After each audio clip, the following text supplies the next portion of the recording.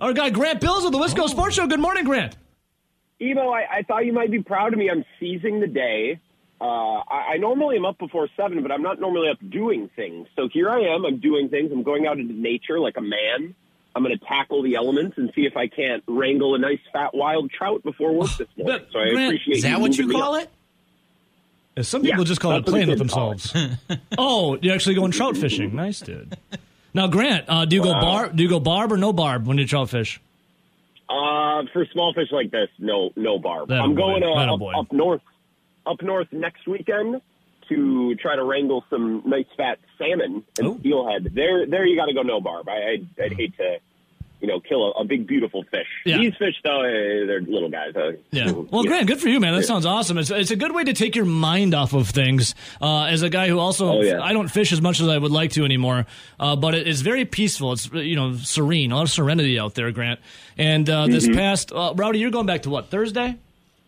Yes, basically starting with the Brewers blowing the game Thursday night. From Thursday to today, Grant Bills, or last night when the Phillies won, has been a hell of a whirlwind of Wisconsin sports. As a, I've been doing this sports talk thing for a while, but Grant, as a guy who is, award-winning and been on the scene for a little bit now, but, a little greener than I, has this past couple days here just been a sportscaster's kind of wet dream? Yeah, or just a dream. It doesn't necessarily have to be a wet one. It could just be, a dream. I just don't want you to fall asleep when you're out there fishing, I guess, start dreaming. We had 3 huge stories yesterday, right? I mean, the Packers, we could do an entire week on that Packers game. We could haven't even talked about it really yet. Yeah, exactly. I talked about it yesterday, but not nearly as much as I would normally. We could do a full week of shows on Paul Chryst, and if we weren't so fed up and sick of the Brewers by now, we could honestly talk about them for a week, too. We're just kind of sick of them, and we don't really want to. It was almost tough yesterday because we kept bouncing around topic to topic. Like, I'd take a call on Paul Chryst, say something about the Packers, take a call about the Packers, take a call about Paul Chryst. So it's just kind of been chaos so far this week on the Wisco Sports Show, but a good chaos. All right, Grant, let's just go. We've been talking Brewers to start the show. Let's just, pull the Band-Aid off with you. Is this, and I put it out at our Twitter account, Zone Madison, as Rowdy had been saying this, for a while now, if the Brewers were to miss the playoffs, and, I think I might agree with him, and look at RJ's take coming up here. Is this the most disappointing Brewers season now that they are officially out of the playoffs? I'm not sure, because I still can't decide if this team's good or not. Like, I look at the roster and think they should be better than this. I don't know how much better, but they should certainly be better. I mean, the first year that comes to mind is 2014, when the Brewers got off to a great start and then no expectations for that team, though. Yeah, that's the thing. This team had expectations, and another thing that we just can't forget is this division stinks, Evo. Like, all they had to do was compete with the Cardinals team that, look, this Cardinals team isn't that much better than the Brewers. Both of these teams throughout the whole year had a strength and they had a weakness. The Cardinals had the offense. The Brewers had their pitching. The Cardinals did a little bit to address some of their weaknesses, and the Brewers didn't, and that ended up making the difference. I think that's what's so disappointing about this season, Evo, is the Brewers have made the playoffs under much more difficult circumstances. This year should have been pretty darn easy, and they still couldn't get it done. However, it was nice last night, and I will quote one of my favorite Brewers Twitter accounts, Onavam Tracker, tweeted out, and I agree. It is nice that the stakes were lowered enough last night for Christian Yelich to participate and actually hit a home run. So that was a silver lining. You know what? One thing 2014 and 2022 have in common: self-inflicted harm by the Milwaukee Brewers. And what do I mean by that is, one, trading away Josh Hader and not acquiring like a bat. That's self-inflicted harm by the Brewers this season, a.k.a. selling. And then what about 2014, early in that year, where they claimed Wei-Chong Wang off of waivers, but because he was a Rule 5 guy, had to keep him on the roster, and it was a kid that was clearly not ready to play. And instead of having like a 12, 13-man bullpen, you played a man down pretty much the entire season just to save a kid that never was worth a crap in his entire career. Yes.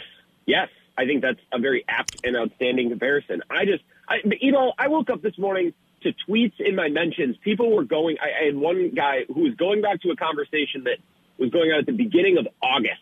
And he's like, hey, just checking back in. Look, Hader looks great now. And it was like a 20-tweet argument that was two guys. Someone just waiting on it for months to come back? He was literally he was waiting on it for 2 months, Evo. And I woke up and I'm like, I respect it. I respect the hell out of this. So the Brewers fans are down bad right now. The team has made us crazy. Of course, they went to extras last night. It wouldn't have been any other way. Do you think the Brewers now will win out? They'll win their final 2 games, and Christian Yelich will hit the cycle or something tonight, and then grand slam tomorrow or the day after. Yelich is going to hit for a bunch of bombs, and we're going to try to convince ourselves that he's carrying momentum into the offseason, although that's going to be a load of horse manure. But I'll try to convince myself of that. Of course, Yelich is going to have a great 2 next games. Although, I will say, for as much as we rip on Christian Yelich, I did watch in bed last night before going to sleep his entire locker room interview, and I did appreciate it. I thought he said some smart things. He seems beaten down and tired. He seems worn down by this season. So I will cut our guy Yelich a little slack. I think he understands how things are going and what's going on. But what's more criminal? Hey, let me ask you this: what's more criminal? And we'll transition here from Brewers to Badgers. Christian Yelich making $27 million for that performance, or Paul Chryst getting $11 million on his way out the door? College football's wild, isn't it? Hey, we want you to. You're not probably Yelich. College buyouts happen all the time. Like Paul Chryst, I think early on when he wasn't making nearly as much money was probably a bargain, and then the buyouts are just that's the nature of college football. Man, this Paul Chryst stuff. When I saw the news, I didn't really have a reaction. I'm like, well. They weren't playing well. Good riddance. Thanks, Chris, for a couple good years. But don't let the door hit you or the good Lord split you, as they say. But then I was seeing all the players tweeting out pictures of Paul Chryst yesterday. And I'm like, I'm gonna miss this guy. I am a big Paul Chryst fan. This is a bummer. Yeah. I don't know. I see a lot of these players. Like I saw Nick Herbig's Twitter account last night. And a lot of the players are doing it's like they're holding a funeral for Paul Chryst. Yeah. We're Sarah McLachlan. It was like, remember when the Cathedral of Notre Dame or whatever it was almost burned down? Yeah. And every rich white kid who got to study abroad was posting their picture with it. Like, oh my God, I was so lucky to see it. Like that, it's kind of the same vibe. Yeah. It's still standing. Hey, what's the vibe in lacrosse, Grant? And just for your listeners and callers as well for the state of Wisconsin football right now. Well, not great. I had suggestions yesterday to hire Gruden, one for Saban. And what about mine? Rowdy said Urban Meyer. I'm going to throw in Deion Sanders, dual coaches. 1 year. Let the transfer portal go wild. Announce it now. Yeah. Just 1 year. 1 year. Dual coaches, Urban and Deion. I had someone suggest that they hire Urban Meyer just for the offseason to recruit, and then they fire him before the season starts and let somebody else coach the team. And I thought, those are along the right lines, I think. I think theoretically here we're getting in the right direction. Somebody wanted Byron Leftwich. I remember off the top of my head, I'm keeping a list. Someone said a Matt LaFleur type. Oh, one of your listeners and my listeners, Brett from La Crosse, he said Matt LaFleur's brother.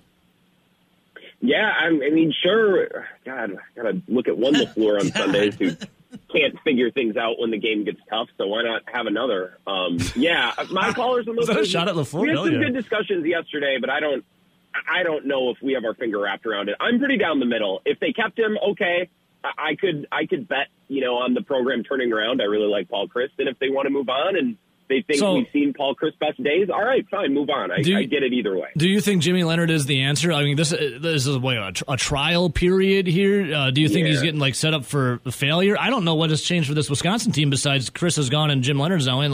The same problems are still going to be there. Well, and Chris McIntosh should understand that, correct? I don't think he's expecting Jim Leonard to step in and go undefeated the rest of the way. I think he wants to see if Jim Leonard's ready to lead a program. Right, and that might be completely independent from record. Yeah. What did Ben Kenny was on my show yesterday, and I think he said it's not a tryout, it's a trial. And I thought, Ben, listen to you. Well, here's the thing. I said that in the morning show, and Ben said, I really like that take on air. I'm going to take it. It's recorded. So, I mean, we're all very like-minded around here, very smart and handsome individuals. Speaking of handsome, Grant Bills of the Wisco Sports Show joining us right now. Grant, let's see here. So we'll table that for the Badgers now. Go to the Packers. Yeah, let's do it. Now, Aaron Rodgers didn't play good. He got it together more in the second half. But if Romeo Doubs catches that touchdown pass, and there was another play as well that would have gone our way, we're talking about a blowout of the New England Patriots. What's the takeaway from Rodgers, this offense, and the Green Bay Packers. You're talking about we weren't far away from a blowout. Look, as someone who pumps Packers minus 10.5 all week last week, trust me, I'm well aware of how close that was and how it should have been a blowout. I've played this scenario over in my brain a couple of times. Okay, let's do the Romeo Doubs drop first.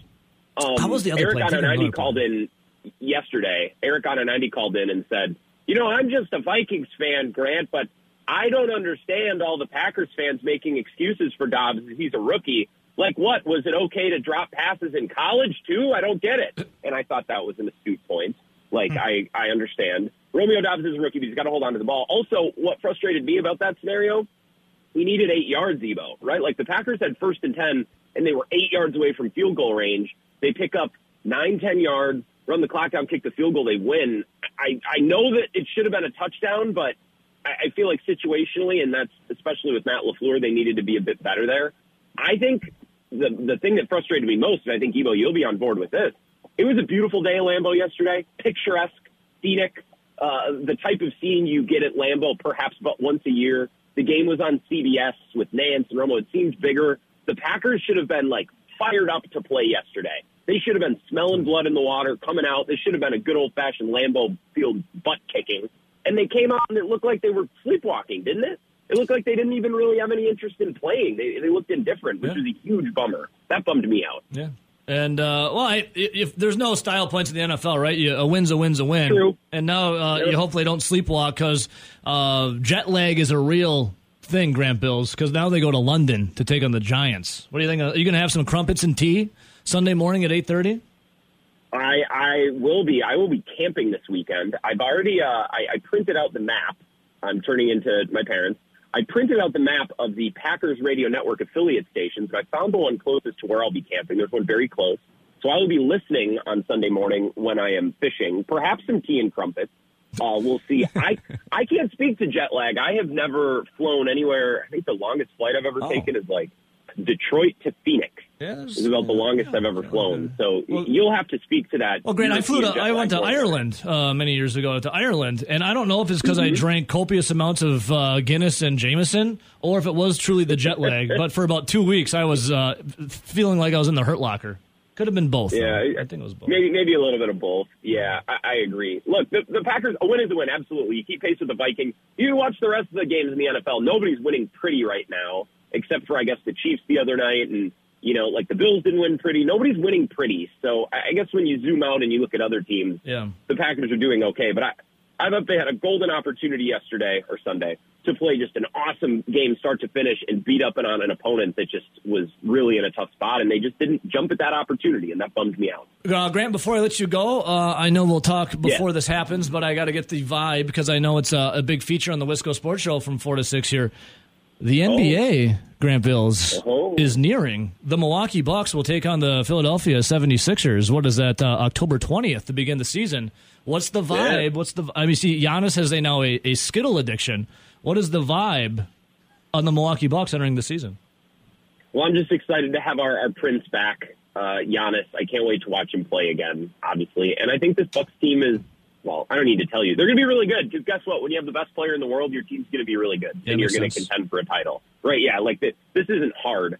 I am excited for them to play the Phillies. We've reached the point in the offseason now where a bunch of NBA players, sorry, Ben Kenny, are talking themselves into the Phillies or the Sixers, like we haven't watched them for 5 years now. Okay? Trust the process. It's like, no. This is the year that Joel Embiid finally has the right players around him. It wasn't Jimmy Butler. It wasn't Ben Simmons. James Harden, fat old James Harden, actually, this is the season where it's going to click. So I do get a kick out of that. But I'm amped to have the league back. There's going to be so many great teams. There's a couple big players coming off of injury. So teams like the Nuggets and the Clippers, who were kind of just out of the mix seriously last year, are going to be back in. And our rivals to the north, Evo, the Timberwolves are going to be fun this year. There's just a lot to look forward to in the NBA. And obviously, I just want the season to start because the Bucks season ended in disappointment last year. The NBA and Lounge. I want to get back to it. And don't forget about the NBA Lounge on the Wisco Sports Show. Look, I'm going to when it comes time to bring the NBA Lounge back, and I don't know what date it will be, I will be a self-aware radio host. I get that the NBA is not everyone's favorite, so I'm not going to force feed NBA talk down people's throats when we could, talk about Paul Chryst or about the Packers. So I get it. But the NBA Lounge will return before too long. It will be bigger and better than ever. and I'm very much looking forward to it. Trust me. Grant, good luck trout fishing. Get some trout. Do you eat them, or do you just catch and release?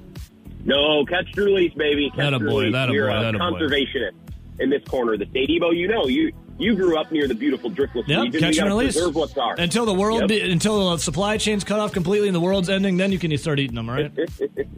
Yeah, by the way, the catch and release is also something that David Monona takes giant offense with. So, if he hasn't called this morning, that's another thing he can add to his list. Ask Dave from Monona what his favorite number is. He'll tell you. 1. It's the loneliest. I won't tell you any more about it, but ask Dave what his favorite number is, and I'll ask him later today if he calls. Grant, we love you, Grant. Good luck fishing, and we'll check you out tonight 4 to 6 on the Wisco Sports Show. You guys have a great day. Thanks for having me as always. See you, buddy. See you, Grant. And then you got the Wisconsin Badgers. The state of the program is a lot of question marks coming around right now. That's why we welcome in one of the most handsome men in all of Wisconsin media, our guy Jake Kocorowski, Madison.com, Wisconsin State Journal. Good morning, Jake. What's up, dude? You're making me blush. You all can't see this. That was a beautiful intro. I appreciate you. I mean, for those that don't know, Ebo, lifts at the gym too. So I got to give you props, brother, for your gains in the gym and whatnot as well. But great having being on, guys. I mean, what the hell are you squatting and deadlifting now? Jesus. I haven't been on a regular schedule since the season started. This is kind of I've been trying to eat right, which when you're on the road is not necessarily a great thing. But I mean, at one point I was at 505 for squat, and my deadlifts were around, I think the most I've ever done was like 535, 45-ish. But I'm shooting for 6 at some point. I need to get back into, what I need to do, I got a home gym. I needed to make a portable deadlifting, lift. Basically like it's a way that you protect your. Just go out in your driveway and start just, picking up your car. I think that'll work for you, buddy. That'll work. Hey, speaking of diet, of your diet and whatnot, your diet might take a hit on October 12th. I know because I'm the same as you are. We love Culver's. Like Culver's is the end all be all bow down. The Curter Burger is back on October 12th, Jake. I don't know if you're a fan or not of the Curter Burger. You know what? I had it last year, and I was one of those people that waited outside at 10:30 in the morning in a car off of Mineral Point Road because I knew this was going to happen. And you know what? My wife, I got home. I was listening to y'all a little bit earlier, and so I remember being, I dropped off one for my wife because she's my better half, right? And so so she got it a little bit warmer than I did. She goes, "Oh, this is really good, actually." And I got home, and mine was just a little, she's about a 10, 15-minute drive from where I was. Yeah. So mine was a little bit colder. It wasn't Culver's fault just because I dropped mine off for my wife first. But, it was good. I'm looking forward to seeing what they do. Mm-hmm. Yeah.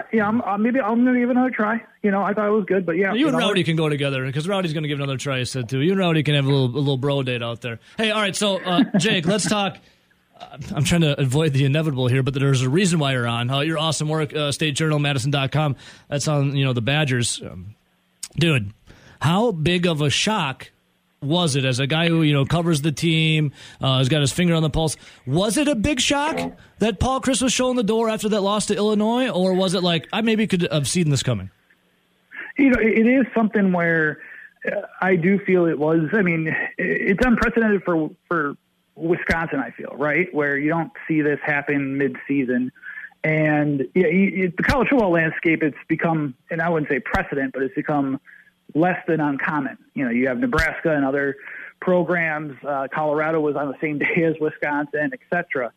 And so in my eyes, you and I were talking before we went live. I'm sitting on Sunday night. I got a couple articles already in the queue. I'm feeling good about where I'm at to start the week, and as they head into Northwestern, and next thing you know, I see Adam Rittenberg's tweet, and then, oh my, and I send it off to our State Journal team, and, all hands on deck. I'm writing a story before I run down to Camp Randall Stadium and, talking to Chris McIntosh and then Jim Leonard and whatnot. So to me, it was, this is something that obviously, Wisconsin has been underperforming this year. They're 2-3. There's still, 7 more games left in the regular season for sure. And it is, but you also, to me, it was just shocking because I didn't know, it's just, you don't see this happen. Well, it's not a Wisconsin move, right? It's so unprecedented. It's not like Wisconsin. So when you're down there at that, the impromptu emergency press conference there, I've seen the videos, I've listened to the audio, but you were there, in attendance. What was the mood like from McIntosh and Jim Leonhard? Like, what was it, somber? What was the mood like?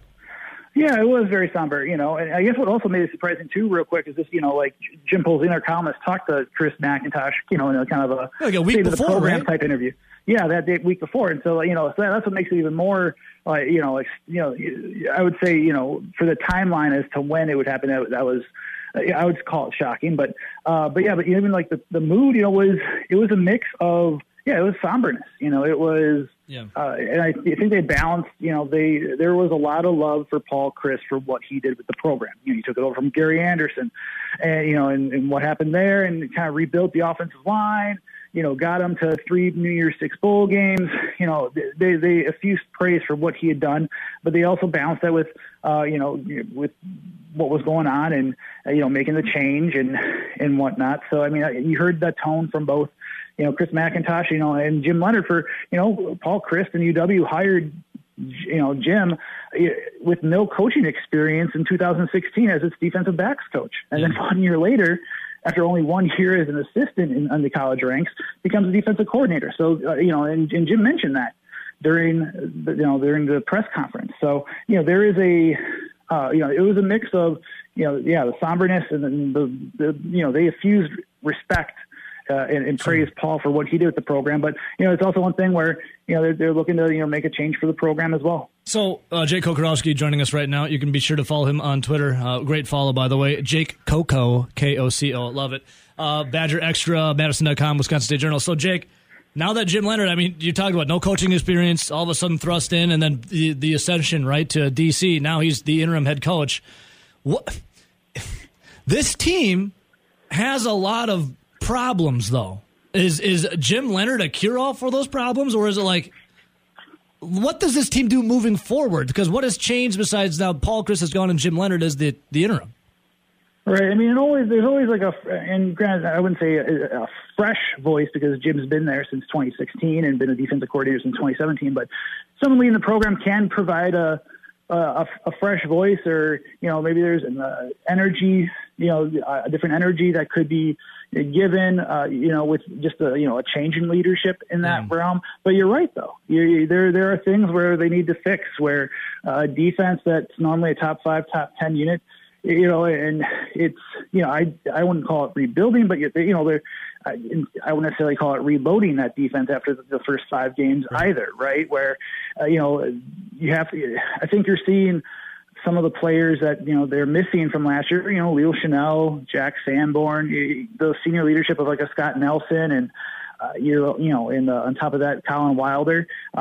So I think, this is a team that's on defense, and, they've given up, in the past 2 games, they've given up 3 100-yard rushers, and 2 from Ohio State, and then last week with Chase Brown in Illinois. So that's their MO for defense, is trying to stop that run. They want to get teams into 3rd and long and then pin their ears back and get pressure. And they've only had 9 sacks in 10, in 5 games, which is under what they've done before. Offensively, I know that's where everyone's looking at. I think the passing game still looks better than last year underneath Bobby Ingram. I think that there's a deeper wide receiver group, and you've seen Wisconsin air it out more, but it also comes down to the line play. And you can do it on both sides of the ball with that. But the offensive line is not getting the push and whatnot. And Bob Bostad wasn't going to be an instant cure at offensive line either, right? Where after taking over for Joe Rudolph, if there's different techniques or whatnot, and there's also been injuries to the group. Riley Mallman, who beat out Logan Brown for the right tackle spot's been out since he got injured in the Illinois State game, and Jack Nelson against Ohio State was out, and so but they haven't established what they're known for with the physical offensive line play and beating you down. Brett Bielema followed a playbook of winning at the line of scrimmage. That's the Wisconsin formula for so many years. Bielema out Wisconsin. Right. And so that's what going forward. How is that going to change for the rest of this season? And that's something that the players and the coaching staff need to figure out. And we'll see what changes are implemented underneath Jim Leonhard's the new reign of Jim Leonhard as head coach. Hey, what do you think, Jake? What do you think of the Wildcat stuff? Yeah, I like the Wildcat. I mean, I'll be honest. I like it because, but it's a new wrinkle. And like, even I was charting plays, late Saturday after the game, and we do that. Colton Bartholomew, who's the other, he's the Badgers football beat writer, great guy. Follow him. Amazing eye for football. But we were just talking. We chart plays for personnel, and personnel are just, if we say 12 personnel, it's 1 running back, 2 tight ends. 11 personnel, that means 1 running back, 1 tight end, 3 wide receivers. So we do that just to see what they're calling and whatnot.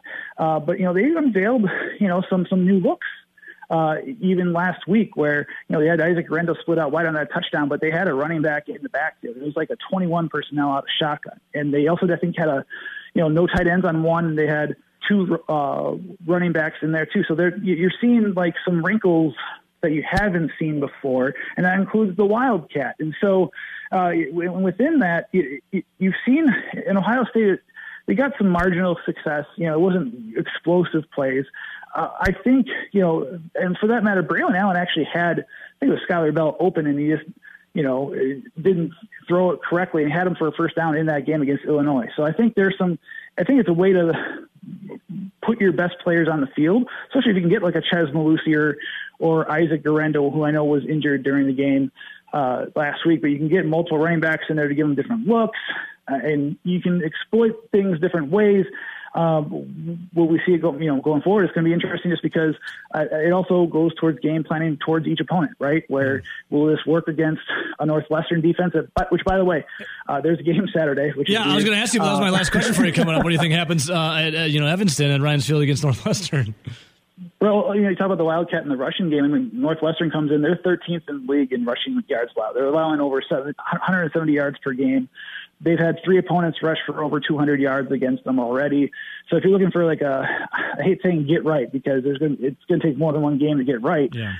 You have, this could be a spark and a catalyst for greater things going up against this Northwestern defense. That way, I will say that Northwestern in sloppy conditions created 5 turnovers against Penn State last week. So, Wisconsin's got to follow their form. They can't beat themselves. And I think that's one thing with this team that's been really uncharacteristic for this season. They're beating themselves with turnovers, untimely turnovers, and penalties.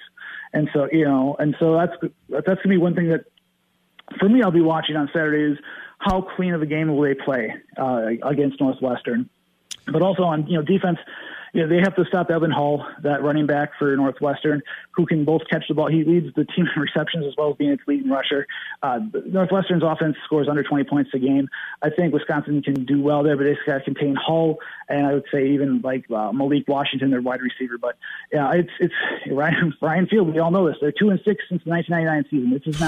It's been an abyss of success, a black hole of success for the program in the past 2 decades. Yeah. So it will be, this is kind of the Hollywood type, in my opinion, where, hey, all right, new direction, new coach, try and turn the ship around. Well, you got to go to a place where you hadn't had a lot of success in 20 years. Yeah, so on paper, happens. They're just not good, like the Wildcats. So you fingers crossed. All right, so before this, are you going down to Evanston then? You're going to be at Ryan Field? That's the plan for now. Okay. Have you been to Mustard's Last Stand? I have not. Okay, so RJ, who's in here with us in the 7 o'clock hour, was with Wisconsin football for 5 years. He says, are you a hot dog guy? I assume you are. You a hot dog guy? Oh, of course. He said Mustard's Last Stand, right outside of Ryan Field, is like the best. Ooh. The best. Now, you've been to Home Depot getting their Chicago dogs? Yeah. Oh, yeah. He said this blows it out of the water. So, Jake, I need not only you to, and your awesome work at the State Journal, Madison.com, covering the Badgers, but I need a full review if you do find Mustard's Last Stand and go get a Chicago dog there. Hey, man, I've been doing my Big Ten roadies. I did that in Columbus at Ray Ray's Hog Pit, which is right next to Land Grant Brewery in Columbus, and that was fantastic. So, I was going to run with a gimmick, and I'm spoiling the gimmick now. I was going to go to this is Big Ten roadies. Every time, going to show you the best restaurant in every Big Ten town, and it would be the nearest Culver's. But I'm gonna, you got to stay on brand, Coco. You got to stay on brand. Yeah, I got to stay on brand just to hey, always looking for sponsorships. I'm good with that.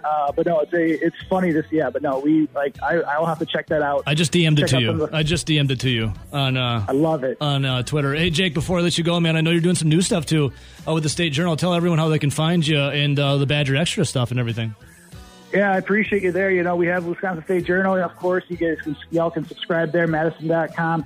We have that new premium service, Badger Extra, and I've been working a lot on videos and just new insights. We have you'll see some recruiting analysis and breakdown this week, but also, we have This Week in Badger History, and I'm working on that. That'll be up on Thursday, where we're talking about a game that got the Badgers right, where Ron Dayne rushes for over 160 yards in 1999 as Ohio. They beat Ohio State and come back from behind. It was a 17-0. So we have really cool features. Jim Polzin, our columnist, does his Open Gym podcast. Tons of insight and analysis from him.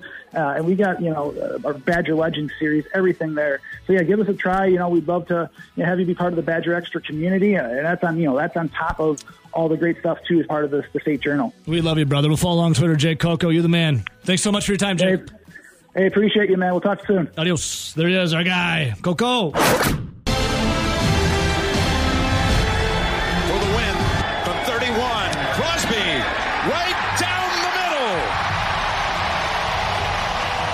And the 101,000 people in Green Bay breathe with a sigh of relief. They're a good team. We faced a really good Patriots team, and we play in the NFL. I mean, the wind kind of was dying down there late in the game, so I just told them if we get inside the 45, I'm going to give one a ride. So I think anything 60 and in, we were probably going to try, but again, we got that first down. I think it would have. At the 30-yard line or so, and then we just ran that ball and it got us down to a 31-yarder, which was exceptional. The one saving grace of the weekend that was Wisconsin sports, the Green Bay Packers. Ugly, but found a way to win. Handsome, our guy Mike Clemens. Good morning, Mike. How are you, pal? Mike, I'm on freaking cloud nine, dude. I mean, despite the Brewers missing the playoffs, the turmoil with the Wisconsin Badgers, we do have a Packers win, so that puts me on cloud nine. Yourself? Yeah. Now, is Rowdy in the running for the Badger thing? Is it for new head coach? Yeah. I'll turn in a resume. Okay.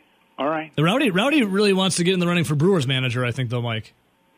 Are they going to have a job fair for that job? I don't know. I mean, there's they have the opening, and legally you have to post it, so I assume Rowdy's got to put his resume in, Right. Sure. They'll do that. I mean, it could be Jim Leonard's next year, but legality-wise, you do have to post the job.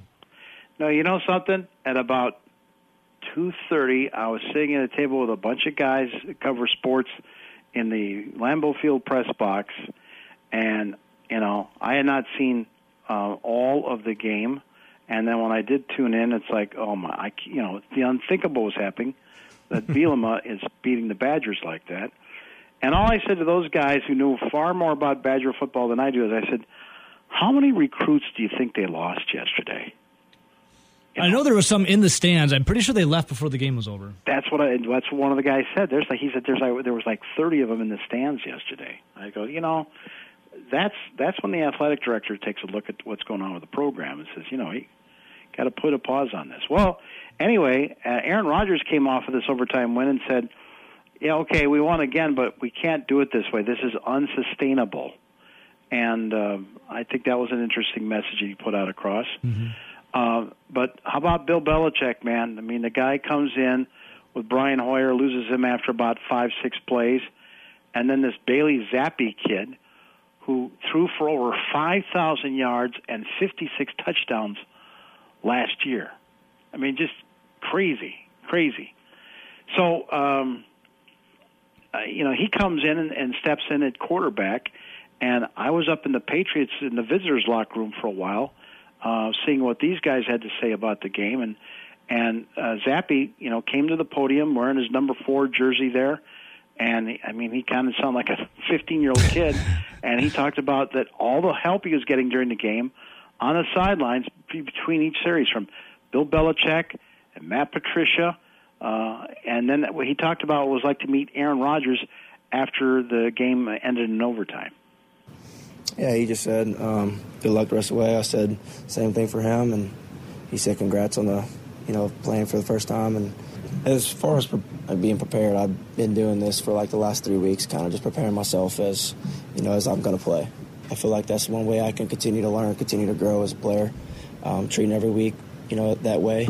I did my normal stuff, met with coaches, watched film, met with teammates, did all that stuff. Joe, Matty P, Coach Belichick, we all come over after series and, look at the little tablets, look over the pictures and everything, kind of going through coverages they gave us through certain formations and just kind of talking out that last series, and that really helps moving on throughout the game. That's pretty cool. I mean, you gotta coach the guy up. Obviously, you're your third string quarterback, and good thing that Aaron Rodgers buried the hatchet with Brett Favre long ago, Mike. Because if you're wearing that number 4, Rodgers might have gave him the cold shoulder.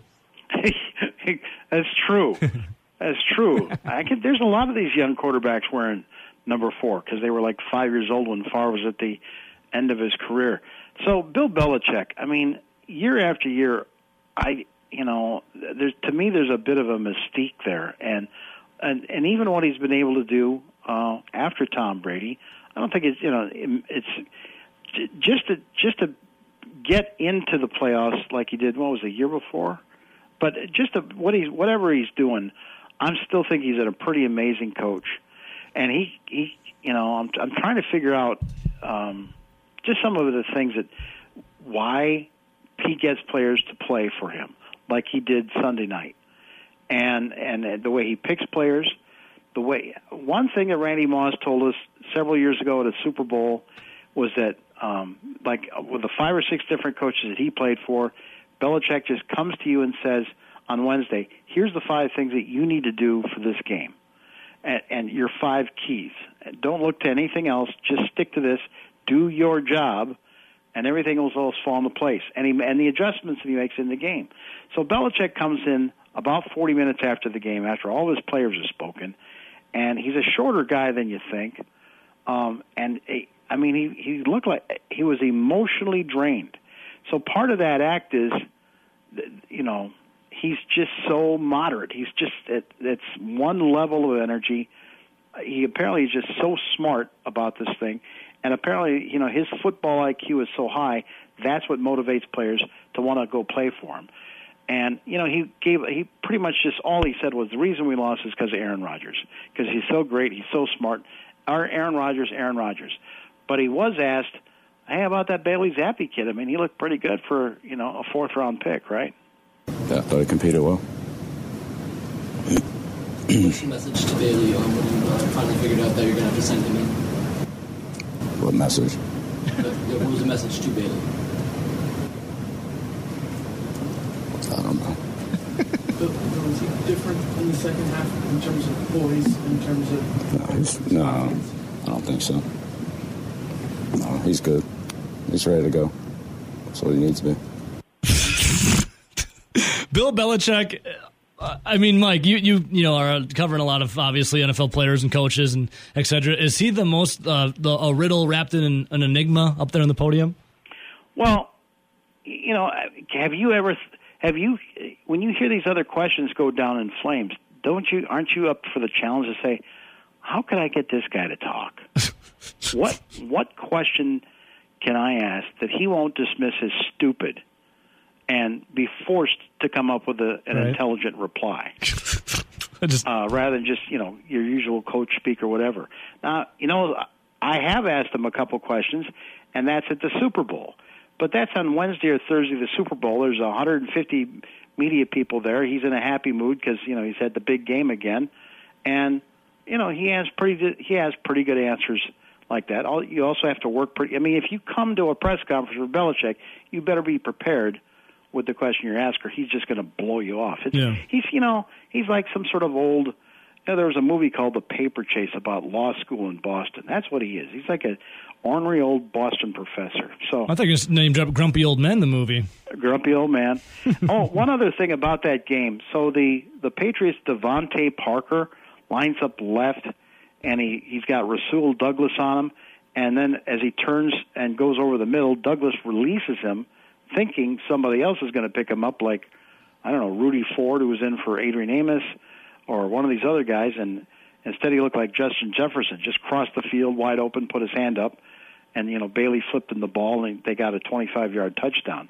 And on the TV, I checked that yesterday. You got Jim Nantz and Tony Romo say, "Hey, the clock expired 2 years. The play clock expired 2 seconds ago." LaFleur said it was brought to his attention there wasn't any questions about it yesterday, but I still want to ask that tomorrow. Like, has anybody tracked this down? Is there something out of sync with, the scoreboard people or the network and the same clock that, because it's the officials on the field that have ultimately control the clock. But, that was off by 3 or 4 seconds, and that shouldn't be happening. No, it was egregious. Still looking for answers in that. All right, so up next is the New York Giants, 3-1 under Brian Daboll, a guy who's a longtime NFL guy, the last 3 years offensive coordinator for the Bills, and they're playing the Bears at home in East Rutherford, and they beat them 20-12 to go to 3-1. But Daniel Jones, who runs around a lot, he has an ankle injury, so he leaves the game. Tyrod Taylor comes out, and he gets a concussion. So then Jones has got to come back into the game on the bad ankle.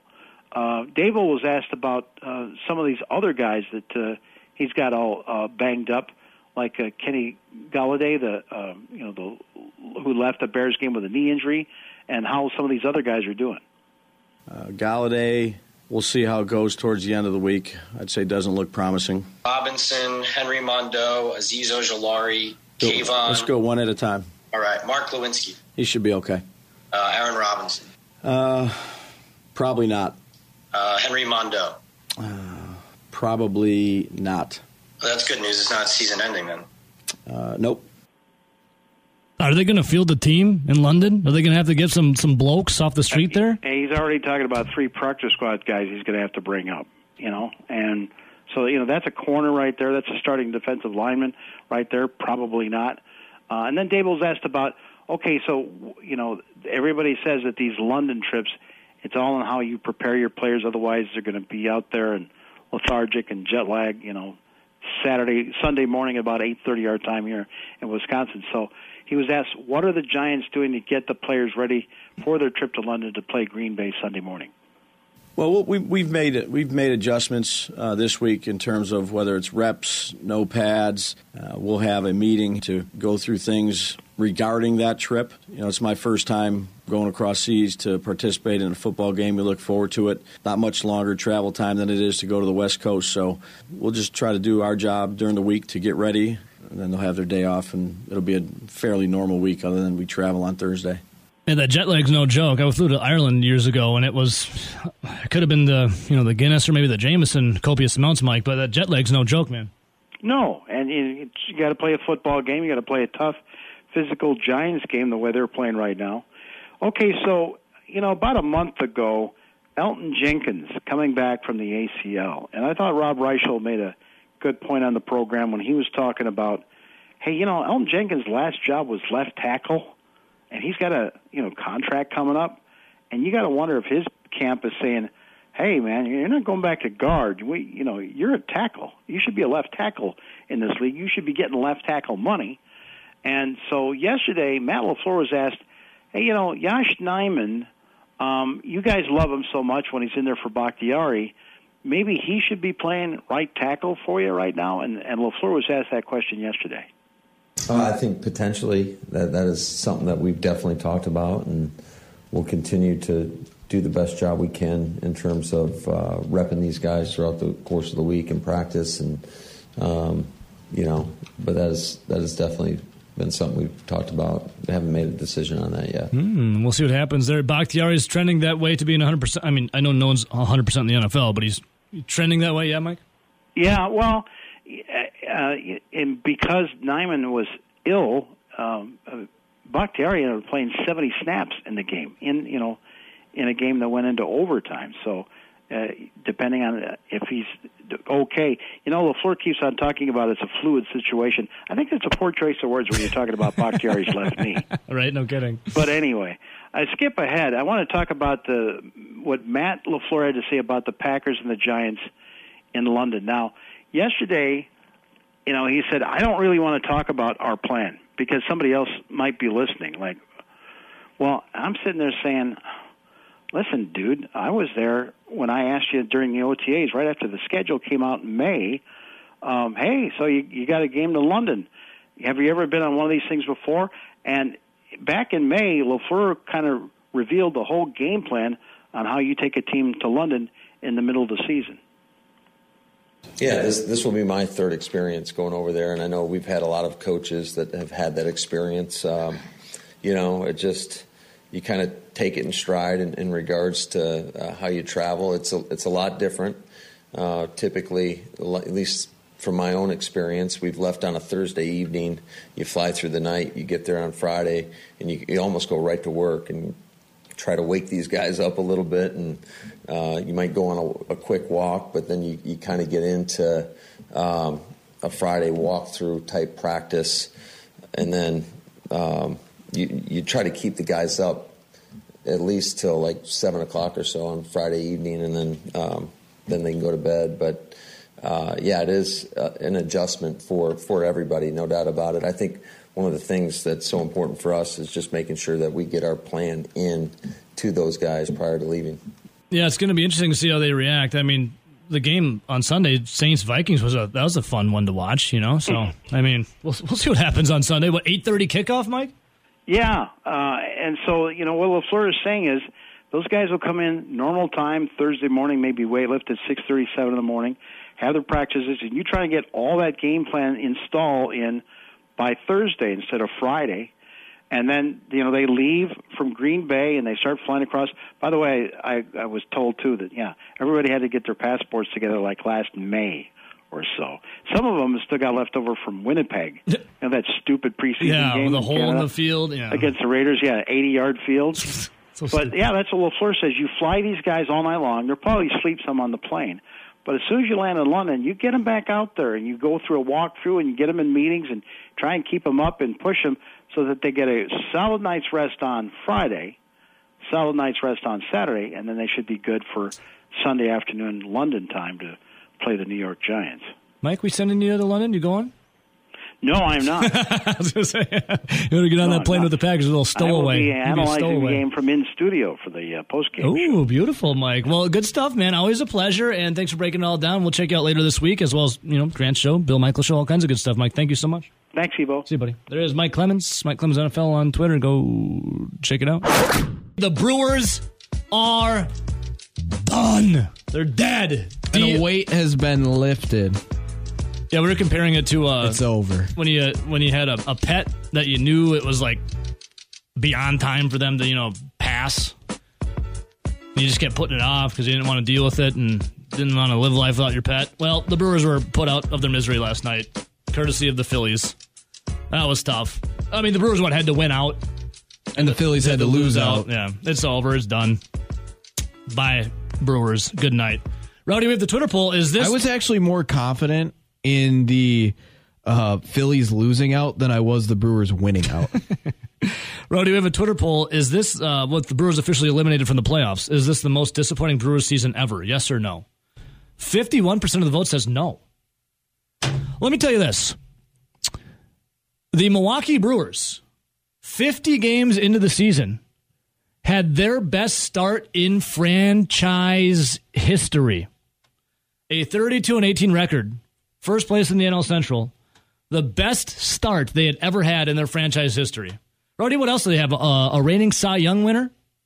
Yep. And don't forget, they also had two other starting pitchers that finished in the top 10 of Cy Young voting in Brandon Woodruff and Freddie Peralta. Yeah. Then on top of that, you look at the bullpen, your back end of Josh Hader, Devin Williams, and Brad Boxberger all returning.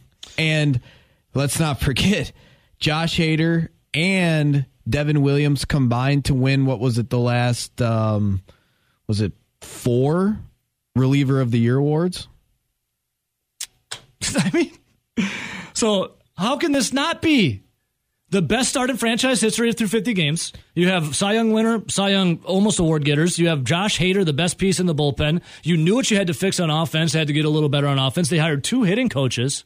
The NL Central is down and stunk. In the offseason, you also got out from underneath the Jackie Bradley Jr. contract and acquired Hunter Renfroe. Yep. Which was clearly a better player than Jackie Bradley Jr. in any plane or reality. They spit in your face at the trade deadline when they sold Josh Hader. Rowdy, you were doing this yesterday in the office after the show. New listener to the Twitch on twitch.tv, search many Ebo says, hit the follow button. Jake says, to be fair, they played the Cubs, Pirates, and Reds a lot in those 50 games. The irony is they also lost those games in the last 2 months. Yep. So when the Brewers first started to their best start in franchise history, they played those teams and beat them. Guess who they played at the end of the year? Those same teams, and what did they do? You were going through the records yesterday. Yeah, so the Brewers, actually, the only team that they played really well against in interdivision was the Cincinnati Reds. Now, they had losing records to the Cubs. They had a losing record to the Cardinals as well. They did have a winning record against the Pirates, but they were 11-8 against the Pirates, and they started the season 8-2 against the Pirates, only to finish 3-6. Yeah. Now, some people have said this today, Rowdy, that the 2014 season, when they had a 7-game lead, tied going into September, ended up losing by 8 games to finish 82-80. There were no expectations on that team. They thought they would be rebuilding and would be garbage. There was just zero expectations. Nothing. Does it hurt? Yeah. But going into this year, the NL Central's down. You have, I just went through all of it. It's this season. It's easily this season, since for me as a Brewer fan, this has been the most frustrating, disappointing year since I became a fan, and that's basically, we'll just start it from 2000. Our guy J.A. Krebs says it's not the most disappointing season. Early in the season, you could tell the offense was not good enough, and no trade would have made them good enough. The Hader trade had nothing to do with that. I would love to hear what J.A. Krebs said about last year's offense, because this year's offense has been actually slightly better. Yeah. And numbers, you can look at the numbers and it spells that out. Yeah. So when everyone bitches, the Hader trade ruined the Brewers. It broke them spiritually. When everyone bitches about the offense and they couldn't do this and they couldn't do that, I don't know what you're talking about, because it's the exact same offense as last year. It's actually just slightly better. And last year, if they wanted to, they could have set the franchise record for most wins in a season. What you need to look at is the fact that, A, you had injuries to your starting rotation. You missed a lot of time with Brandon Woodruff. Remember the weird little finger feeling thing? Yep. And then obviously Freddie Peralta was on the shelf for, 3 months total between the two different IL stints? That's a big thing. But I think one of the other major things is your bullpen sucked. Your bullpen, last I looked, and this was about a week and a half ago, your bullpen ERA was ranked 16th in Major League Baseball. I don't know if you know how many teams are in Major League Baseball, but there's 30. That means you're technically in the bottom half. You're middle of the road. And I'm sure it's only went down since then, because think about all the games they've blown in the last week. On top of that, you traded away Josh Hader, which, he was going through a rough patch of about, 3 to 4 weeks. But who would have thought that a guy that has been incredible since 2017 would have found himself again? Well, who would have guessed? Or who would have thought that a team like the Philadelphia Phillies or the San Diego Padres would have actually claimed the wild card, the two teams that actually acquired players at the deadline, not sold players at the deadline. It's kind of crazy. But yeah, it's like, what really hurt this team was the bullpen was way worse than what it was last year. And you had injuries to practically every single starter at some point this season, outside of a couple. That was your biggest issues. But I think the third one is you didn't try to get better when you had the lead and the opportunity to do so. So, Ben, how was last night for you? It was awesome. The weird part was awesome. The Brewers game started 30 minutes before, and obviously, as you guys have, I'm sure, discussed, the Diamondbacks got up. They were leading 4-1 for a bunch of the game. And they used Hunter Renfroe correctly, right, Rowdy? What, he didn't bunt in the ninth? No. With the bases empty? And Aaron Nola had a perfect game through 6 2/3. And I didn't even care about the Brewers because I said I wasn't going to care until the Astros touched first base, which they did not do until there were 2 outs in the 6th inning. And then, obviously, as soon as the Brewers, I think, start to make a comeback, the Phillies started to widen the gap. So I never paid much attention to the game happening in the backyard here. It was amazing. I can't really. It was amazing. There aren't many words to. It's just relief. Rowdy said it best too. I think we are also relieved in a sense. It's over. I don't have to deal with their BS anymore. Now, Ben, we're saying, is this the most disappointing Brewers season of all time? For expectations, what they had on their roster, and then what they did throughout the season, the best start in 50 games in franchise history, to where they ended up trading away, selling at the deadline. Josh Hader's gone. The offense is a little better than last year, but the bullpen stinks. Yada yada yada. It was terrible. So we have people saying, "Well, what about 2014 when they were leading the majors almost the entire year and then missed the playoffs?" There was no expectations on the Brewers that year. They thought they'd be rebuilding. Yeah, that team, you could start to kind of see them start to wobble a little bit in June. And again, they were playing a man down with Wei Chong Wang on the roster, a guy that was taking up a roster spot. And rosters were smaller then because that was when it was 25, not 26. So you were not only playing with a smaller roster in general, but you had one less relief pitcher. Yeah. So also J.A. Krebs comes in. He says most disappointing season for me is when we had the Dodgers in the NLCS and we let them off the hook. I mean, yeah, it was disappointing. He didn't get to the World Series, but how magical and fun was that season looking back on it, right? I mean, who doesn't forget Brandon Woodruff hitting a home run off Clayton Kershaw? Like, I think of a lot of, now they lost, which sucks, but I think a lot of good memories from that of like how fun it was. I look at this season, it was a chore. It was painful. It was labored love. It sucked. I mean, it was a pet that was dying. You knew you had to put it out of its misery, but you couldn't bring yourself to do it. Well, last night, the Phillies did it. You euthanized our cat last night, Ben. The Brewers play tonight at, 6 o'clock again? 6:40? Who cares? 6:40. Oh, yeah, Rowdy, you were going through the... how many people are going to be there? How many people tonight and were tomorrow? there last... How many people have been Wednesday's there last at 3 month? o'clock. Wednesday's a 3-something game. So here's one of the things that I was looking at.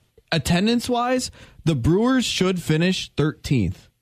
They're currently in 14th, but with the 3 games that they had left on home for where this was tracking, I think they can manage 70,000 people in 3 games, especially with tickets sold. Sold. Not actual bodies in attendance, but tickets sold. They should finish in 13th. And that's taking into account, look at the stands and the pleads from the Brewers and their marketing department trying to get people in the stands since basically the Josh Hader trade. Seriously. And continuing into September, it whittled down to less and less people. They still are going to have almost 2.4 million people go through their turnstiles. This is still a top half of the Major League Baseball from the smallest market. Imagine if they actually were in it or were playing good baseball. They easily would have had over 2.5 million people there. Winning. So Craig Counsell was asked about the trade. So, I mean, you can pinpoint it. I know the offense was stinky. They're actually better than last year. They're 2 hitting coaches. Get 3 next year. Craig Counsell was asked about the trade of Josh Hader, if it, affected the Brewers. He said, quote, "We had a bad month of August. There's no question about it. Whether that's related to the trade, that's a story we're going to tell. In my mind, it a little bit becomes an excuse. The trade was made, and we didn't play well. It happened. It's hard to run from it, but I don't think it's directly related. We didn't play well after the trade, so it's going to be talked about, and it's fair. It's just that there's a lot of other things that go into winning a baseball game other than just one inning of someone pitching." Rowdy, how many saves how many games did the Brewers blow? Since the Josh Hader trade, they have blown 15 saves since the Josh Hader trade. 15 saves. They lost 11 games in which they had a lead in the 8th inning or later. That's ridiculous. If you just win half of those games, you're still playing meaningful baseball right now to win the Central. That's just half of them since August. And you know who needs to look at themselves in the mirror and say, I had a bad season? Craig Counsell. What did you say yesterday? Wrong coach fired. Yeah, wrong coach in the state got fired. Wrong coach fired. So Brandon Woodruff was talking about how much fun they had this month when they brought the ping pong table in and how he wished they did it earlier. Oh, God. I didn't have a strong take aside from... I didn't... Here's the thing. It probably was a good thing. They didn't have to sit there and think about how crappy they were. Yes. One, they played like crap this month, or last month in September. Two, ping pong table, whether you brought it in May or June or April, this team just wasn't good. You know what would have made the season more fun? It's not a ping pong table. It's if they would have brought in better players. How about that? You mean instead of not selling at the trade deadline?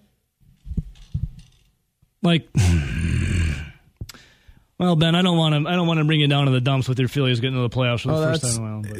There's nothing that can happen to me today that can bring me into the dumps. Let me go. We got to meet in HR after the show.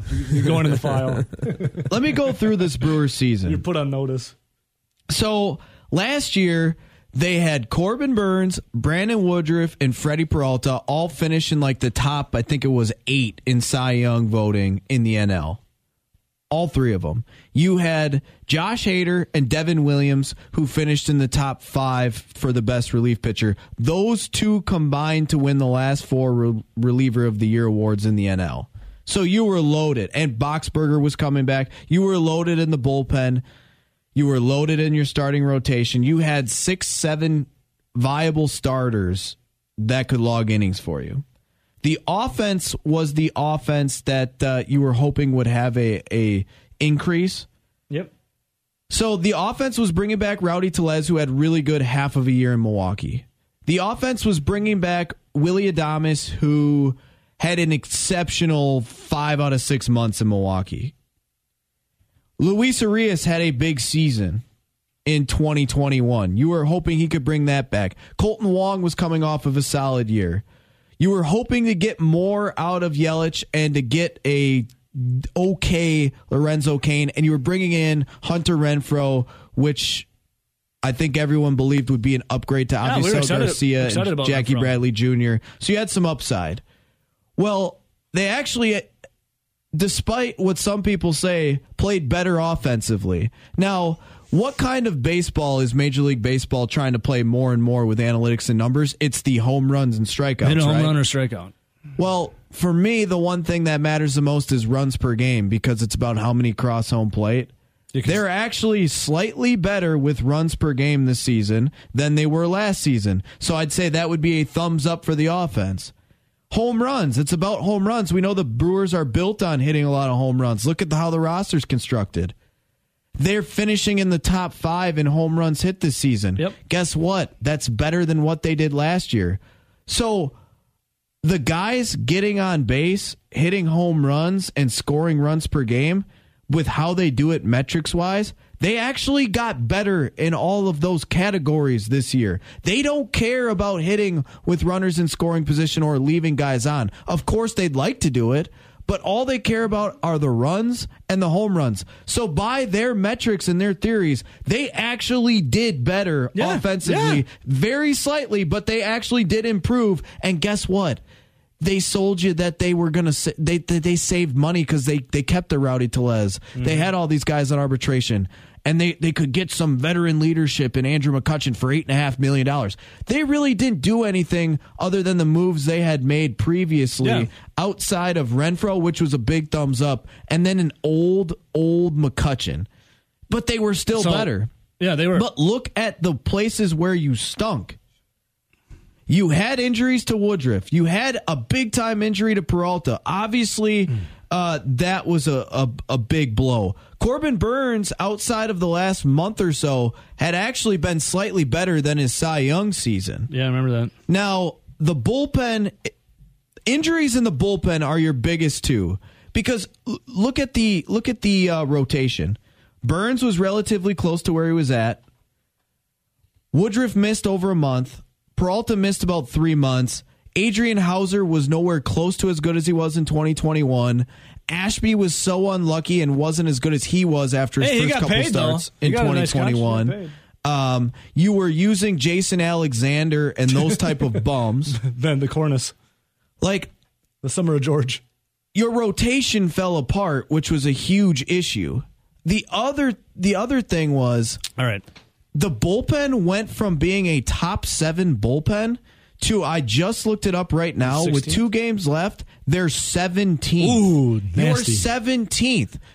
And now they had a lot of injuries to the bullpen. Don't get me wrong. A lot of those lower leverage guys that were pretty solid for them and were even solid this year when healthy, they got hurt. Nothing you can do about it. But Hader had that blip for 3 to 4 weeks. Then you traded him. Devin Williams has blown games. Boxberger has blown games late. Taylor Rogers was a disaster. Like, there were other issues where I guarantee you, if you could take the exact same pitching staff from 2021 and put it on this 2022 season's offense, you wouldn't be bitching about the offense because you'd have more wins than you did even last season. It's just unfortunate for the injuries. But the fact that you didn't buy when you had the opportunity is spitting in the fans' face, and it's spitting in the players' face. I still can't get over the stat. The Milwaukee Brewers bullpen has blown 15 saves since trading away Hader on August 1st. That is the most in all of baseball. And how many saves has Hader blown? 2 for the Padres? Hader was not good those first couple of weeks with the Padres, but lately, Josh Hader has been pitching. Yeah. All right, the phones. I don't know, like a guy that they used to call Josh Hader. Today, going forward, we are all Phillies fans. No. Line 1, who's this? Boys, Kyle. Hey, Kyle, what's up, dude? Hey, man, your poll question, it is a very disappointing season. I would say it's one of the worst as of late. Not the most heartbreaking. The most heartbreaking was when they were a game. Yeah, that's heartbreaking. This is disappointing. Away from, it just, I'm glad I only went to one game and gave this organization a little bit of money. I mean, I did have to remortgage my house, just to go to the game, but, Hey, but they gave you a $6 voucher if you wanted to go back. Yeah, no thanks. You couldn't have gave me free tickets to go to a game, late in the season here. It was gross, man. I mean, the whole locker room changed, when they got rid of Hader, and it just, they, like you said, they just spit in our face. It's just disgusting. But you know what? It's Packer season now. I guess we got the Packers to hopefully not inevitably disappoint us. Badger basketball will be coming up here shortly. That's my wheelhouse. Yeah, I love me some Bucky hoops. That'll be an interesting season. Hey Kyle, we should be. Yeah, we love you, buddy. Yeah, the Packer season. Let's go. Go Pack, go, baby. Hey, I got one thing for Rowdy. Yeah. I was going to say he's going to love this idea. You get rid of Council. You bring in Ryan Braun as your head coach. How you like that? How you like them apples? Player manager? How you like them apples, Rowdy? Thanks, Kyle. That's funny. You're welcome. Buddy. So Josh Hader's last 10 appearances, he's logged almost 10 innings, given up just 1 run. ERA obviously south of 1. A whip of .65 and 11 strikeouts. So a Ks per 9, well over 10. That looks like Josh Hader being back to Josh Hader. Indeed. Yeah, the dude was phenomenal for about 3 months, had that little 2-month blip, and now he's back for the last month of the season pitching well. Line 2, good morning, who's this? I'm a fan of anyone that beats the Yankees and the Braves. Well, if it isn't Z and the D. Hey, also, I don't know if you heard or not, October 12th, the Kurter Burger is back for Culver's. I figure it would be back around that same time. I think last year it went on October 15th, so the 12th. Those arteries aren't going to clog themselves, Z. I know. I got to get that life insurance. I got to get that thing kicking in faster. So. Well, I assume you have them because you own a house, right? Or no? Yeah. Okay. I got one. Yeah, that boy. You got to be smart about those things. That's right. That's right. Yeah, they should have brought that ping pong table in about April. What's the ping pong table? I must have missed this. They just brought a ping pong table in like a month ago, and then all the players... Like just to play ping pong in the clubhouse? Yeah, they started to smile and play games.